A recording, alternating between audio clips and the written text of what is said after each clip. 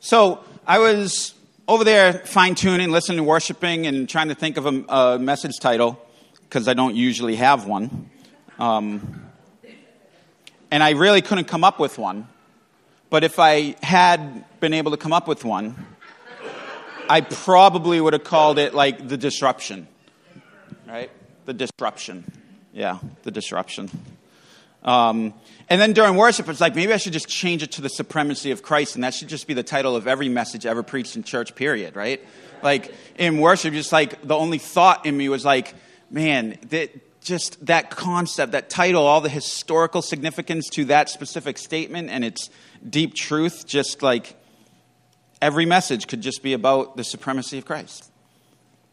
And for me, that's kind of where this tied into, although you guys might be like, what does this have to do with the supremacy of Christ? And hopefully we'll tie it together at the end. Hi. No problem. So I broke up this message into two categories, just really quickly. One called the vision, the other one called the disruption, leading from one to the other.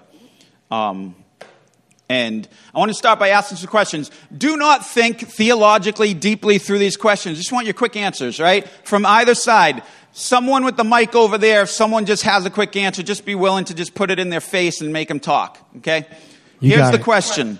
What is the value of the church? Anybody? Value of the church? Oh, you have to say it out loud, though. Love. Representation of Christ. Good job, intern. Keep going, keep going. What is that? Adorn the gospel. What? Adorn the gospel. Adorn the gospel. Bring people close to God. Again, the value of the church. What is it to you? Accountability. Instruction. Family. Moral benchmark. Fellowship. What did you say from the other side? Evangelism. Evangelism. Okay. Good. No raising your hand. Just say it out loud. Demonstration of the truth. Oh, what? What'd you say? Lampstand. No. What is the value of the church? Yeah, that was the question. Christ's blood. Right. So many things. Like, we could just, like, we could play the word game and associate everything, because everything comes down to the supremacy of Christ. But the value of the church, right? And it's not a trap game. It's not a word association game. It's just saying, like, just hear what everyone said. Everyone has different pictures and ideas of the church. And you'll find that most people, at least what is being put out there, your initial thought is of singular perspective. Individual perspective. Right? A couple of them out there were maybe had the broader picture in mind, but it's usually, what's the value of the church to me? That's how we associate that question. So I just said, what is the value of the church? And we just immediately interpret it as, what is the value of the church to me or to others? And that is not a wrong thing. It's just a partial thing. And it's the partial part that we tend to really hyper-focus on, to the neglecting of the other part, which actually is the end of the game. Right? There's a means to an end, and the church does have immense value to an individual, to us, to myself, but the biblical perspective is, what value do you have to the church? Right? That's the idea. It's not about you. It's about the church. And you're like, it's not about the church, it's about Jesus. And it's saying, we've preached 1,000 times to show you that literally the church is Christ. That is, Dietrich Bonhoeffer said that church is Christ as community. Not Christ like community, not Christ in community, but Christ as community. Meaning expression. It's Him, right? The Bible says the fullness of the Godhead dwelt bodily in Christ, right? And the Bible says the church is the fullness of Christ on the earth. It is what He left when He left, right? And He sent the Holy Spirit so that the church would then do all the same things He did and more. That was His point. I must leave so the whole world can see me. And the whole world will see Him through Him as community, as the church. The centrality of the church is the message of the New Testament when you watch it. And there's no comparison, there's no contrast between Jesus and the church. That's the point. The message is clear. This was Jesus' mission, and this is how Jesus will be seen by the world, through the church. How will they know that you belong to Christ? The Bible tells us, right? Like, what should we be doing as Christians? Literally being the indwelling of Christ within us, expressed. Like, everything is about Christ being seen. All of it. So I don't want you to feel that contrast if you've not been around for all the times we've kind of done such strong exegetical work for Christ as the church. But the vision is the fact that the church is central. And so when we say, what is the vision and the value of the church from Jesus' perspective for us and the world, it's this. It is intended, and guys, this isn't hyperbole, it is intended to change the world. It is intended to be continuously changing the world until Christ comes to receive his reward.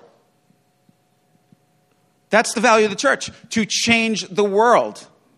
John Wesley once said this. He said, the church does not change the world by making converts, but by making disciples.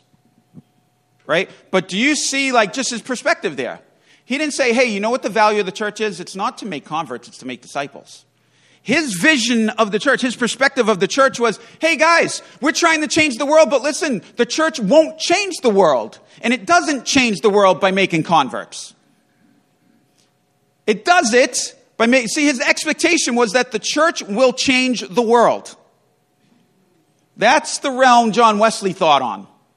That's the realm that people who are moving and living and breathing in the things of God, they understand this vision for what's happening, what we're here for.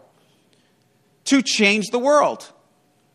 That's the vision. Does anyone disagree with the thought just right now? Right? We're not going to debate. I'm not going to respond to it all. I just want to know, show of hands, does anyone disagree that the church is intended to change the world?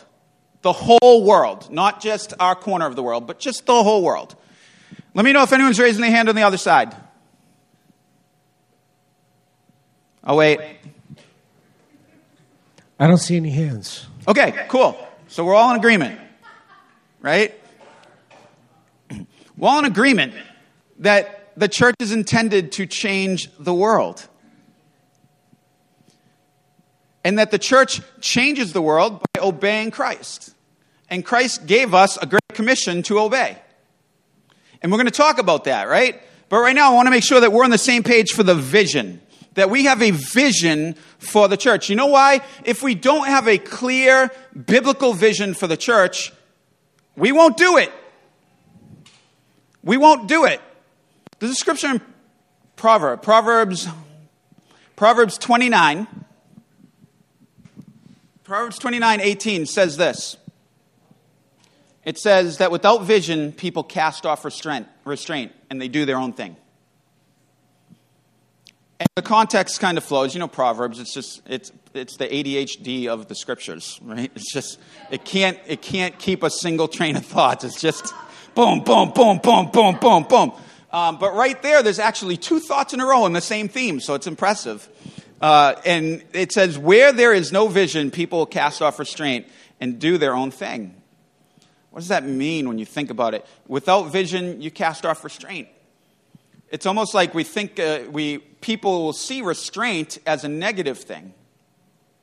But it's not. I wrote down here, I said, embrace the restraint that brings true life and abundant life. Right? The restraint of the scriptures, the restraint of the will of God, the restraint of the true and good life comes from the scriptures. David sings whole psalms. Matter of fact, the longest book in the Bible, the longest chapter in the Bible, Psalm 119, is an entire acrostic song about how much David loves the law of the Lord and the word of the Lord and the restraint of the word. Like, this is his theme. He loves it. He loves the life it brings and the restraint that it brings. So, the point is this. Embrace the restraint. But without vision, you won't. You'll cast it off and you'll just do your own thing. You'll have your own understanding of how it should go. You'll have your own life goals and you'll live according to them. You'll have your own desires and you'll live according to them. You'll have your own little idols that you don't really know are idols. You just think they're values, and you'll live according to them because you don't have the restraint of the biblical vision for who we are and what we're supposed to be doing. And when we grow up and when we live from a place of thinking church is just one thing we do as Christians, then you live according to your own ways and you live according to your own understanding, your own interpretations. But if you take the vision that God has given us for the church and the idea that it's central, not you, and that you're here to serve the purposes of Christ and his church, not the other way around, then we start answering the question of what is the value of the church a little bit differently. It comes just from a different perspective. What is the value of the church? The value of the church is to change the world, to confront the world with righteousness, to confront the world with truth, to be a standard of right in a world full of wrong, to create a clash between a kingdom of light and a kingdom of darkness. And here's the thing, since everyone agrees with that, that's fine. Who would disagree with that? Here's the thing, it's easy to agree to big thoughts. Does everyone agree with that? Ask anyone in America if they're a Christian. Ask them, do you believe in God? You will get like an 88 or 90% success rate. You get yes to that question. Because it's easy to just agree or believe to a mental assent. Do I believe there's a God? Yeah. Is Christianity true? Well, I'm from the South, of course. Right? That's what my granddaddy believed, and that's what I believe. Okay. Well, how many kids do you have? 6. From how many women? 5. Okay. There's a disconnect there, but sure. I guess you believe. The Bible has a different definition of what believing means, right? Here's the point. It's easy to agree to a mental assent because it doesn't touch you yet. Right? So when you ask people if they believe in God, you ask people if they're Christian, you'll get an answer far higher percentage-wise than what is actually true. And this is why the Bible said, hey, faith without works is dead. It's dead, meaning it's not there. It's dead. It's not faith. Without faith, you can't please God, right? We're saved by grace through faith. It's a gift of God. It's imperative that we have faith. And if you did a survey of people in the church, not even in the world, you'd get probably a percentage of 98% people have faith. They're in the church, of course. Why wouldn't they? Then you ask them what they stress about the most. And you start realizing, what does that faith look like? You're concerned about your retirement fund. You're concerned about what you're going to eat, what you're going to drink, what you're going to wear, where you're going to live. Comforts, conveniences, you're stressing out about it so much so your principles get revealed through those stresses. What you then begin to focus your efforts and energy and work on reveals the fact that what you call faith is probably not faith. It's probably a hope. So here's the rubber meets the road about this restraint. We cast off restraint because we don't have a vision for what we're a part of. We don't understand the greatness and the supremacy of what we've been invited into and what we've been equipped to be a part of and what we've been called to be a part of. The high honor of that is mind-blowing if you can grasp it. So much so that the scriptures say that angels look down into this mystery desiring to see it and understand it. All of creation sits and watches how the God of creation, the God who is greater than all the galaxies combined, the God who with a word spoke creation into existence, is hyper-focused on this tiny little dot in the middle of his universe that has this 8 billion tiny people on it, all of which are just lost sheep. And all of creation is saying, what is he so interested in? What is he so focused on? I need to look into this. I don't fully understand it, but God is all about it. So what is going on? And then we're here on earth, these tiny little ants in the midst of such a vast creation, we can't comprehend it. And we're like, yeah, God's cool and all, but he said I can't do what I want to do. So forget him. And I say that funny, but literally that's how the majority of the church functions in our life. Here's the thing. With restraint, it's not comfortable. You know why? Because restraint, by the grace of God, he restrains us from our wicked tendencies. By grace, he restrains us from our fleshly and natural tendencies to stray away from God and to do the things we want for our own desires that will lead to death. And it's his grace and his mercy and love that he gives us restraint. And he says, here's the restraint, guys. Own this. I'm explaining to you. I'm helping you understand the vision of what you're doing here and why you're doing it. It will restrain you because you'll have vision for it. And we're like, we're going to cast it off. We're going to get rid of it. But it's that. It's the statement I've said a bunch, right? It's vision gives pain its purpose. Right? And if we understand the purpose of something, we're far more likely to embrace it and do it. And it's that vision that gives the pain we're experiencing, the pain of restraint, its purpose. And then we gladly and even joyfully give ourselves to suffering and hardships because we understand the vision of what it's producing. And that was what Paul was trying to stress in half his letters, guys. And he says it very clearly. He's like, listen, the light and temporary suffering that you're experiencing cannot be compared to the weight of glory it's producing in you. And so therefore, he said, therefore, I desire to know Christ and his sufferings. Who would say that? A madman or someone had an eternal vision for what those sufferings produced? Do you understand? Those are your only two options. You're either sadistic or you have a vision that makes that a small price to pay for what you're getting. It's the pearl of great price. It's the treasure in the field, right? If someone told you there was a treasure in the field worth $1 billion, wouldn't you do everything you could to come up with the purchase price for that field? Everything. Nothing would be off the table. You would sell your most valued treasures. You'd sell every one of your baseball card collections or whatever it is you love. Everything would be gone. Your house of 40 years sold. That's what we're looking at here. It's this vision that gives pain its purpose. And before we move to the disruption stage, I want to make sure we understand. I want you to tie the easy of agreeing to the vision, the big ascent of something, to the contradiction of the way we live when it comes time to disrupt. And a lot of times in marriage counseling and parenting counseling, people have come up oftentimes and just asked for help, like counsel, with their marriage or with their children and raising children. I can see why they think we're such good parents. If you've seen our kids, they're amazing over here, right? Okay, Leon, our little ones. And then the first thing I tell them is like, guys, I wish I had a secret method to tell you, but I don't. I can tell you this. God loves me. And despite me and my wife and our bumbling attempts to do it right, God still decided to love our kids and call them.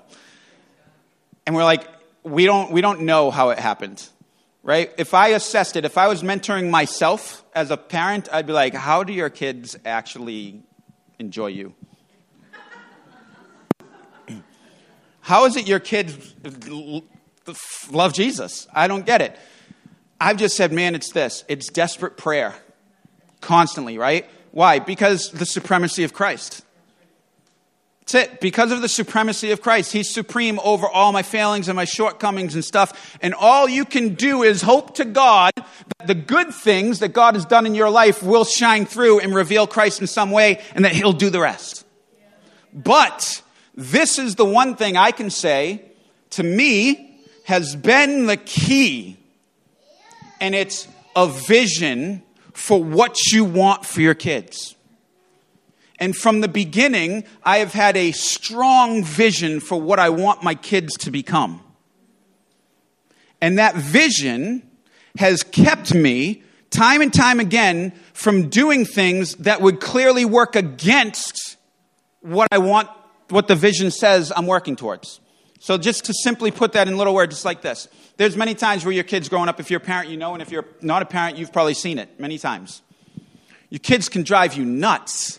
Your kids can drive you to the point of frustration where if you're not able to control yourself, you'll just flesh out, you start yelling, you start screaming, you just lose control. Because you've not developed self-control. That's the truth, right? And in that place, you would say or yell at them or do things that might begin to crush their spirit or to cause them to retreat or to say things that would tear them down instead of build them up. And all you can do after that is apologize, right? But the damage is already done. Your best hope now is that God will provide healing for the damage you did. That is far from ideal. And this goes for marriages as well. I'm just saying for this idea, you need to have a clear vision that is of more value than the immediate desire to flesh out or to vent or to express your frustration or your anger. And so time and time and time and time again, right? Like Melanie and I, we fight. We've had lots of fights. But never in any of those fights have I ever lashed out at her in a way that I knew would really hurt her. I might say, oh my gosh, how could you possibly think that way? That is asinine. But there's a line that never gets crossed because I have lived in prayer for a vision for a godly marriage and a marriage that would be able to be an example to the children for what that looked like. And so when those urges, when you're hurt because someone said something mean to you and you're hurt and your instinct is to hurt back out of self-defense or whatever, the vision kind of just shines thanks to the Holy Spirit in that moment and it restrains you from doing something you'll have to regret. And with children, it's the same way. I said, you want to know how to discipline and love and how to do it in a way that they will then eventually see the value and the fruit of it? You need to be doing it from a place of love. But in order to do that, you have to have a vision for what you want them to become. And in that moment, when that vision is more powerful than your flesh, you say, what I'm about to do, will that hurt all the work we've been doing to bring them to this place? And then it's like, and you just eat it. And then you go and you thank God for his grace in the moment. Well, in the same way, guys, this is what it means to have vision. And that the vision gives pain its purpose. When you have a vision for the church, you're willing to allow the restraint of Scripture to guide your life and to direct your efforts and what you're focusing on. Right? So we all claim the church's vision is to change the world. What are you doing to change the world as part of the church? Are you so focused on all the small and insignificant in comparison things going on in your life that you can't do anything with your time and energy except focus on yourself and your things? Your family, your kids, your wife, your provision, your stuff, like all this stuff that Jesus literally says, don't worry about. I hope that was clear, right? Like when we do a self-assessment, the majority of our time and energy is spent building or worrying or establishing or saving for all the things that Jesus literally told his church and his disciples not to worry about. And this is why the church isn't changing the world yet, for the most part. This is the disruption part, guys. We have this great commission. It's when that vision touches us, it begins to disrupt our lives, and that's where people make their choice. And this is why in so many scriptures, Jesus calls people to account. Do you know, at one point he said, if you're not willing to come and follow me, he says, and in comparison, if you don't hate your father, your mother, your brothers, your sisters, and yes, even your own life, you're not worthy to be my disciple. And he meant it. It wasn't because he was saying, hey, this club's only for the cool kids. He was saying, I'm on a mission. And you are of no value to the mission if you're so wrapped up in the things of the world and your allegiances and your value are these things that you can't follow me. C.S. Lewis once told this analogy about people who, he said, people who pursue God not expecting to actually find him. They're looking for God, but they don't really they don't anticipate what it will be like when they actually find him. And so they just do the church thing and they just do the religious thing and they just, oh yeah, I'm on a spiritual journey and I'm hoping to find God. And then he describes in this beautiful way, it's like when a rope goes into a dark room and you don't expect anyone to be in there. And the kids, like when you're kids, you always play make-believe and you're like, let's pull on the rope until, the monster pulls back and they're like playing tug of war. And it's like, and when you actually encounter God, when you touch God, it's like you're doing that, but then the rope gets tight. And someone's pulling back. And you're totally freaked out because you genuinely didn't expect anything to be pulling back. It was an imagination game. Right? And he tells this whole analogy. It's like, this is what happens. And then he said, the scary part is you realize you weren't the one pursuing him. You find out that thing is pursuing you in a real way. What does that look like? Well, it comes down to this, guys. This is the disruption. The disruption is the Great Commission. I've always understood the Great Commission as a disruption of our lives, as a disruption of the way we live. Why? Because it says this, as you go, make disciples. That's the Great Commission. I know you guys think there's more to it, but there isn't. The rest of that is just how to do it. What to do when you've made a disciple. As you go, make disciples. What do you think the disciples heard in that moment? What did that word mean to them?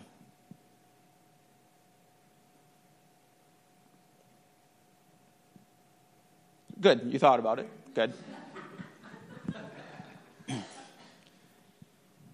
Their context for discipleship was what they had experienced for the last 3 years. That's it. They understood the word Jesus was saying based on how he had been using that word and how he had been demonstrating that word. He made disciples. He had discipled them. They were told to make disciples. They understood it through that lens. And they combine that with the greater moment where Jesus says, guys, this is why I'm here. Who do you say that I am? Who do they say that I am, right? And then Peter says, you're Christ, the Son of the living God. And Jesus says, flesh and blood didn't reveal that to you. That is a direct revelation from the Father. And upon that revelation, upon that truth that I am the Christ, the Son of the living God, I'm going to build my church. And the church is going to change the world, right? He says, not even the gates of hell will prevail against it, right? And from that moment on, if you read in Matthew, from that point on, 16 on, he is focused on making his disciples ready for that call. His ministry focus shifts, his attention shifts. He loses a whole bunch of people because he says some hard things that they're not willing to follow. And it just becomes him and that focus. So I wanted to just really, the last few minutes here is talk about what a disciple is. I think we're better served to understand disciples as apprentices, right?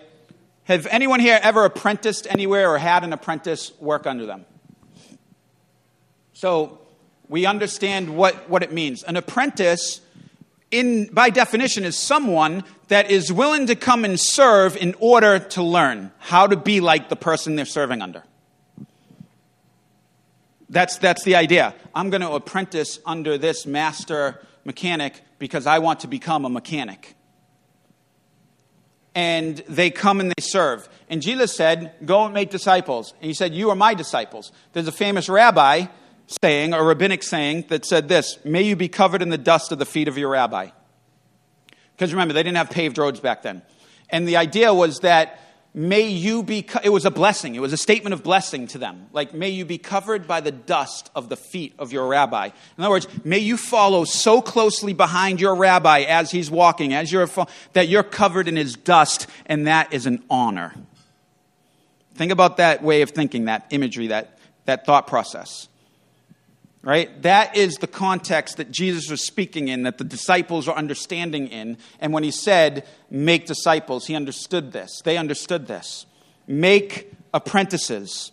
And here's the key part, though, about the apprentice, but even more so, we'll just go right to what Jesus is saying, is this, that they wanted to be like their master. They wanted to be like their master. It wasn't, I guess I need to become like them in order to make money or to become this thing I want to become. No, their goal was to become like their master. Why is this important? Because Sean's talked the last 2 weeks on this idea of churches being churches that make disciple makers. And we were talking, I said, that is the goal. I said, we're like a couple steps behind, I think. Right? In order to make disciple makers, we have to first be people who make disciples. And the majority of us do not make disciples. That's just the truth. We're just doing an honest assessment. The majority of us do not make disciples. The majority of us don't even know how to make disciples because the majority of us have never been discipled. So what do you do with that? You're already at a disadvantage far beyond Jesus' disciples. They at least had the context of the experience of being discipled. You need to throw yourself into this idea of being discipled. You need to be able to sit with God and recognize your lack and say, God, fill it up. He says, come and ask of me and I will generously give to you what you ask of me. And here we are, we're trying to walk with Christ on the mission of the church so the world can see the supremacy of Christ through us. And we don't even know how to make disciples. We don't even know how. And we don't. It's not even that we don't know how. It's just that we don't. We don't do it. If we were living for the purposes of Christ and his kingdom, if we were living from a genuine place of the supremacy of Christ in our lives and desiring that and understanding the great value of what that looked like and the measly exchange required from you of all that you have to Christ in exchange for him, disciples would be getting made by accident. By accident. From our perspective, from the Holy Spirit's perspective, by providence. Like this is what he wants to do. He's looking for opportunities, and we're not only not allowing him, we actively refuse him because we're not living this way. And an apprentice is someone who wants to be like their master, and we would look to our master and say, what did our master do? Man, he made disciples. How did he do it? Wherever he went, he was looking for opportunities where the Father could show himself through him. And he didn't just go around saying like, let's go to the synagogues because that's where you preach. He just went. He went to where peoples were. He went to households. He went to hillsides. He went to the places where the blue-collar people worked, the Sea of Galilee, where the fishermen were and where the tax collectors functioned. And he just went to where the normal people went and began to teach, began to interact with them. What does that mean for us? I know this can get lofty, but it's the idea of coming to a place where making disciples is the norm and expected because that's the Great Commission. Now, so many of us think making disciples is having a Bible class in your basement with 2 or 3 people and teaching them how to do Bible classes. Teaching them how to, go through a Bible, whatever. Here's the biblical example of making disciples. It is living in such a way that your base mode clashes with the world around you. Wherever you are and whatever you're doing, whatever God has called you to do, wherever he's placed you, you clash instinctively.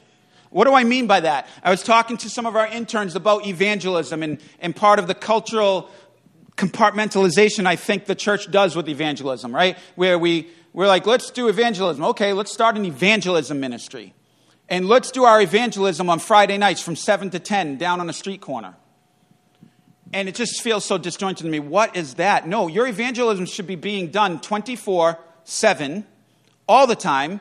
And also, if you want to go to a street corner on Friday night from 7 to 10, that's fine too. Do that as well. But your work day should be you as an evangelist. Your lunch breaks should be you as an evangelist. Your fun time should be you as an evangelist. In other words, you should not be able to help but being an instinctive and natural, vibrant evangelist. This is what I mean. When you're out to lunch, say you're on a work job and you're out to lunch at work and you're just sitting at the bar with coworkers and you're ordering food and drinks and they're just talking. Now they're not talking work, they're just hanging out. And they're talking about the things they enjoy and the things that bring them life. And they're talking about things, and you just know, you recognize that those are things that used to bring you fulfillment, or so you thought. But you have been pulled out of a dark and hopeless place into a place of light. And so now you know, in contrast, those things never filled you with hope or fulfillment. You found the true source already. And that knowledge causes you to feel that clash of, man, that person needs hope. They're talking about fishing like it's the greatest joy in life. It's clear they have not met the greatest joy in life. I'm sitting here knowing the greatest joy in life, and even when I hear that, I feel the clash, and I feel the discordantness of it, and I feel the emptiness of what they're saying. But I'll just keep enjoying my mashed potatoes. Yeah, fishing's awesome. Fishing's awesome. I love fishing. And we don't take the opportunity. We don't take the opportunity to maybe say, oh man, yeah, I remember when fishing used to bring me that type of fulfillment. The point is, you're just looking for a strategic way to get them to ask you for why that used to bring it, or why that doesn't do it for you. What is it that does it for you? Oh, I'm glad you asked. But the point is, there's an instinctive drive within you to do that. You want to do that. You're looking for it, and it's instinctive. Until we get to that place, we're not going to make disciples. You know how we'll end up making disciples? We'll post bulletin boards saying we're having a discipleship class, or we'll try to go tell people, hey, Jesus loves you. Oh, really? Who are you? I'm just a guy on the corner that was trying to just throw this phrase out as you pass by. All right, thanks, bro. Appreciate it. One of the most helpful things I've ever heard, and this, guys, remember, there's always exceptions to the rule. There's always one John the Baptist for 10 million non-John the Baptists, right? A guy where God literally called him to go basically preach on the street corners of the bullhorn. I'm not saying that's bad. I'm just saying that's not evangelism, biblically speaking, how it's intended to be for the church. But imagine, I heard a phrase that really helped me. You said this: no one is looking for the answer to a question they didn't ask. Right? No one is looking for the answer to a question they didn't ask. That's why Jesus said, I look to see what the Father's doing, and then I move there, and then I strike there, right? You look for a place where people are asking the questions, or you find a way to live in such a way that it provokes the question. It provokes the question, what is different about you? Why do you think so differently? Why do you speak so differently? Why are you so opposed? Or like, we went to a Christmas party for my company Christmas party. This is one of the things that opened the door for evangelism in my workplace. The very first Christmas party we went to, my company takes us all to Foxwoods for the night. Saturday night to Sunday. Pays for everything, puts us up in a nice hotel, takes us to restaurants. Well, Foxwoods on a Saturday night is like Sodom and Gomorrah, right? It's like Vegas. It's like Amsterdam. It's just not, it's a place where everyone is cast off restraint. And so after we went out to eat, after we did the happy hour, after we did the event, saw the show, we go back to this place. And this place that we were at earlier, after 11 o'clock, turns into practically a strip club. They're not totally naked, but they're dancing and almost naked on the tabletops and the stages. And our boss, I've never been to Foxwoods. It was my first time ever there. And all the husbands and wives are lined up in chairs around the back, like not even around tables anymore. They're just watching the show. And I felt such the clash within me. I was like, this is my first Christmas party with a new company. This guy pays me a lot of money. He's paying a lot for us to be here. Like, the clash was, is this going to be rude if I say I need to leave or what? Like, what do I do? And I felt panicked. Plus, my wife was there. Like, felt dishonoring. It felt wrong. And so I remember I was like, what I'm going to do is I'm going to pick up my chair and I'm going to turn it. I'm just going to face all of them. I'm going to have my back to all the dancing and I'm just going to face all of them. And that is what I did. And it was the most awkward thing for the first 5 minutes. They just stared at me off and on. They didn't know what to do. They're like, I'm the new guy. I've been working there for 7 months. And one of the husbands of the wives that work there finally got the guts out of me like, hey, Steve, what are you doing? You're missing the show. And I was like, oh, God, Holy Spirit, give me words. And from that point, I just literally explained my intent with as little judgment as possible. I was like, I just can't. Like, I was like, listen, I can't. I'm paraphrasing. I don't remember what I said 15 years ago exactly, okay? But I remember the gist of it is that I just communicated essentially. It's like, it just clashes with my conscience. I can't. Like, I was like, besides, I get to look at my wife. She's just far more beautiful. And then my boss's wife said, oh, look at him making all you husbands look so bad. Right? Like, and she made a joke of it. I laughed. And then I just sat there like, hopefully no more questions in this moment. Right? But from that point forward, it opened the door. I was known as Steve, the guy who doesn't like looking at women. But I got to explain why to my coworkers as we worked, and I got to talk about it, and now it's been 15 years of this constant stuff, and one of my coworkers had to go in for back surgery in the middle of our client's conference room. I said, hey, this might be awkward. Can I pray for you? Because I believe my God can heal you. And he was like, okay. He's a non-believing Jewish person. And he was like, yeah, sure. I was like, and then I was like, oh, he's not getting it. I was like, no, I mean like now. Can I actually pray for you right now? And is it all right if I touch your back?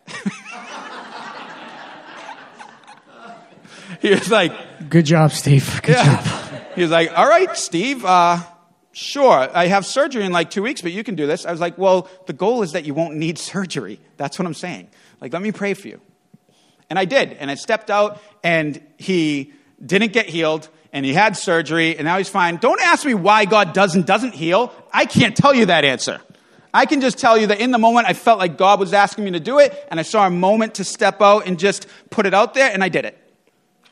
My point was this, that if you're not living from that place, you're not looking for those opportunities, and you're not creating the disruption in your life. It took a lot for me to do that, guys. I'm not immune to the whatever you'd call about it, the sense, oh, this is going to be awkward. What if God doesn't come through? What if he does? It's going to do more harm than good. Like, I've just come to the conclusion, I just got to obey what I feel is God, period. And that is what makes disciples. Now, I have been discipled in my life, and I feel that is a great benefit because it's allowed me to make disciples. And as a result, I've been able to make disciples in my life that are making disciples. Now, let me give this caveat. If I had ever been left to myself to just make disciples like solo, like Steve, they probably wouldn't be disciples. They'd be disciples of Steve. And at some points, that almost happened, right? Community was able to speak in. Sean was able to speak in. Many times we've had fights over it.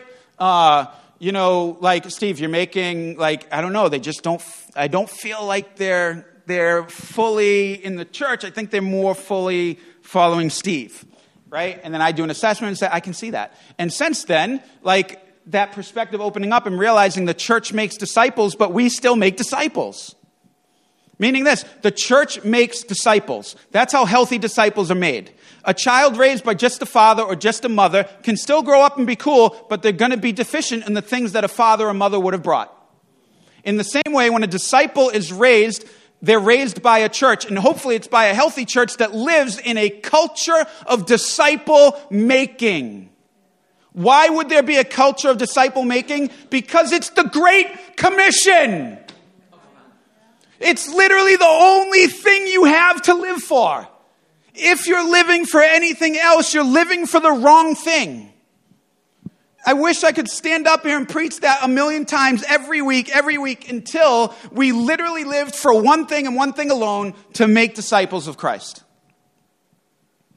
You understand? I don't want you to say, when I say make disciples, I'm not talking about reproduce little U's. I'm talking about reproducing followers of Christ. Not just converts. Disciples of Christ. Apprentices of Christ. People who have such an affectionate commitment to Christ because of what Christ has done for them that they say, I must tell others that they can also be where I am. I know we're not all getting this totally, but man, take this, re-listen to it until it drills in and it becomes part of what your life is. I had so much more, but I'm going to sum it up because.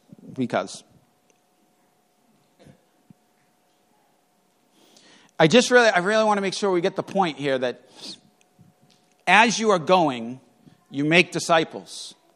When you do that, you baptize them into the family of God. You bring them to a place where they're adopted by the Father, the Son, and the Holy Spirit to the point where they carry His name and they're proud of it and they want to do that. And now their life is to do. So when we see people in the church and we're just like, you don't want to learn more about Christ? You don't want to commit to this intentional training in the Word of God and in who He is and the wisdom and nature of Christ?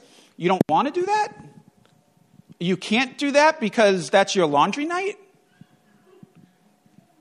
I'm so confused. We have an opportunity for the world to come to our property where literally the fish are coming to the boat. And we just need to make it as appealing and beautiful as possible. And you're like, that's cool. Someone will do it. That's what I mean. Like, it's mission. You're mission driven by this. And here's, without vision, you're going to cast off restraint and you're going to live for your own things. And you're going to value your own things of higher value than the things of the mission of the church. Or you have woundings. You have some reason to think, oh, that's their thing. They're the ones that benefit from that or whatever. Like, they're doing that. God's given me things to do. Well, fine. Then do them. Then get busy doing them. I don't care what you're doing, where you're doing it, as long as you're doing that and not your own thing. As long as you're not living for your own thing. How does this culture building happen? This is where I wanted to wrap it up. Jesus said some crazy things. He really did. But here's where, to me, it starts. We cannot have a culture of disciple making without this one truth being prevalent and taking root in our hearts and transforming us. And that's this. The church is literally a family. Literally. If you see it as anything else, you have a slightly incorrect perspective on what it is. It is clear throughout the Word that it is a family. You know, Jesus at one point was preaching to the crowds, and his mother and brother came and they were trying to get to him, but the crowds were too big so they couldn't reach him. And a messenger came and said, hey, Jesus, your mother and your brothers are here. They want to talk to you. And Jesus said, who is my mother? Who are my brothers? Now just stop right there for a second. This wasn't in independent America where this was said. This was in ancient Israel, a patriarchal/matriarchal culture of honor, where Jesus, who wrote the words to honor your mother and your father so that you will live a long life and prosper, is sitting there, and in their minds says something that was very dishonoring. But we have the benefit of knowing Christ was not being dishonoring. He was trying to shift culture. He was trying to shift idolatry in the hearts of people. And he said, who is my mother? Who are my brothers? And then he pointed to his disciples. Try to put yourself there, what that would have been like.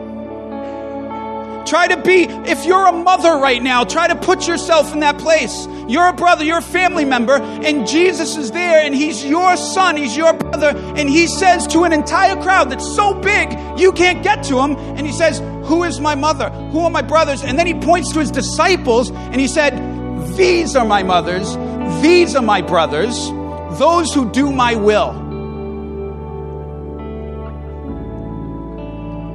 You don't think you're going to experience pain and hurt as the family member in that moment? You don't think Mary had to wrestle with that statement or concept? That his brothers had to wrestle with that? How awkward it must have been for the disciples to be pointed at by Jesus and say, we're his mother and his brothers? Like, he says, those who do my will, they are my mother and my brothers. He was shifting the idea of the importance of allegiance, where your allegiance lied. In a culture that allegiance was family first and everything second, Jesus was saying me first and everything else second. And when that rubber hits the road, it's going to cause offense. It's going to cause hardships. It's going to cause suffering. But you want to know what Jesus said? He said, don't you dare think I came to bring peace to this earth. I didn't. I came to bring a sword. And he said, and this sword is going to set father against sons, and mothers against daughters, and brothers against brothers, and sisters against sisters. Why would he say that? Again, he was shifting culture and challenging allegiance, challenging loyalties, challenging focuses, challenging motivations, challenging everything we held dear and knew. And then he said, I have come and I want to introduce you to the Father. You know, in the Old Testament, he was not known as Father. Jesus came and introduced God as the Father and said, I have come to show you your true family, your true Father, your supernatural family. Your family, hopefully, loves the Lord, and now you and your natural family can be part of that supernatural family. But if your natural family is not part of that family, your allegiances lie with Christ and his family. And if it doesn't, you're not worthy to be his disciple, never mind be someone who makes disciples. Now that's crazy hard statements, right? But this is why I called it the disruption. It disrupts us at the core of who we are. It disrupts us at the core. You were born and raised and built around the concept of family. And in most cultures, you were born and raised around the concept of family first. And Christ said, that is true. Everything you've learned is 100% true. But your allegiance is to a different family than the one you thought. Love your family. Love them to death and introduce them to Jesus and bring them into the kingdom and the family of God. But your allegiance is to Christ and his family. And here we are trying to shift the culture to do that. And it can be messy. And it's going to be messy. And it's going to be awkward, because you know how awkward it is to try to begin to show family level affection to people that you're getting to know? That can get messy. What if some people don't like hugs, but your family's a big hugger and you want to greet them and make them feel like they're part of the family, and you give them a hug and they're like, whoa, bro. Little things I'm just going to practice it. Rubber meets the road, the practical things. Jesus said that they will know that you are mine by your love one for another. And that's where we need to get to. So we could carry on this message because there's so much more. I want to talk about the church as an incubator for the for disciples and disciple making. Like, that's its purpose, that's its function. It's an incubator. But for today, this is what I want the main thing to resonate as we go after God here for a few minutes is this idea that the vision of the church is to change the world. And you change the world by making disciples, aka apprentices who want to be like their master. And the Bible says this, the church is used to do that, okay? So I don't want a bunch of Lone Rangers thinking, oh, everyone goes into their prayer closet and tries to become a disciple of Christ. That's not his method. That's not how he's done it. You can read the scriptures. He told the disciples to go make disciples. Paul told Timothy to find faithful men that they could pass on this truth to the same way Paul did to Timothy.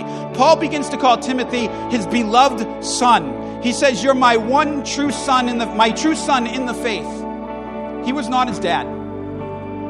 Timothy had a dad, a Greek man. Paul refers to him as his son. Not only that, his faithful son, then his true son. That type of dynamic happens when we realize this is the family of God. There's a story in the Old Testament with Elijah and Elisha. We're at the end, right? Elijah says, Elisha, what do you want from me? I got to go. God was about to take him. And Elisha says, I want a double portion of your spirit. And the American church has butchered that as if Elisha was saying, I want twice as much of your power. Elisha could care less about his power.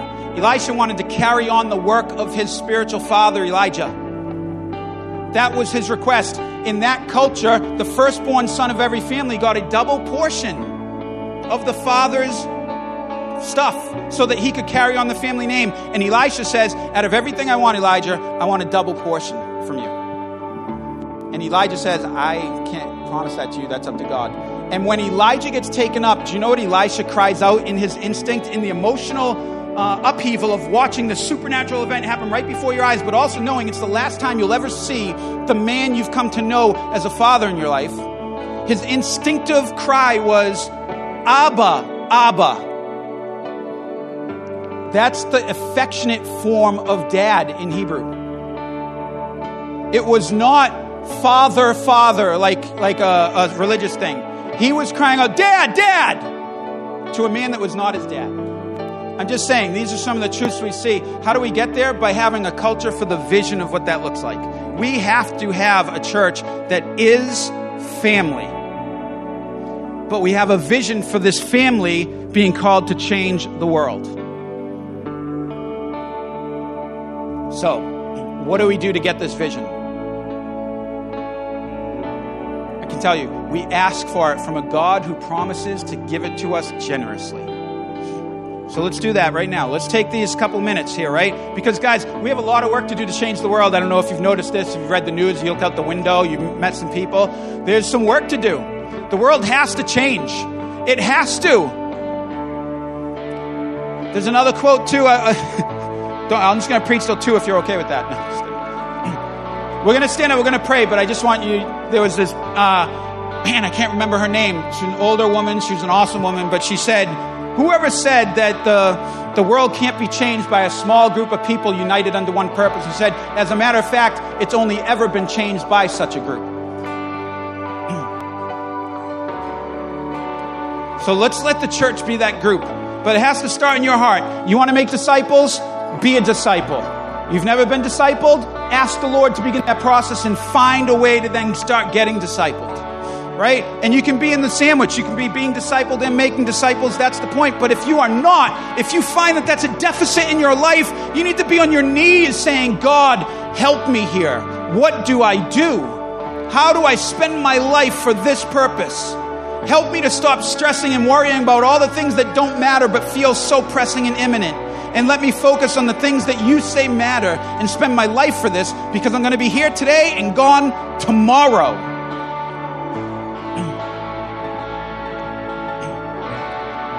So let's just begin to pray right now, guys. Stand up if you can. Like, let's just, I know, because I preached for a long time, so your legs are kind of they're atrophying, right? Stand up and just put your whole body into it. Pretend like you're in Israel at the wall and you're praying with everything in you, your mind, body, spirit, soul, everything. And you're saying, God,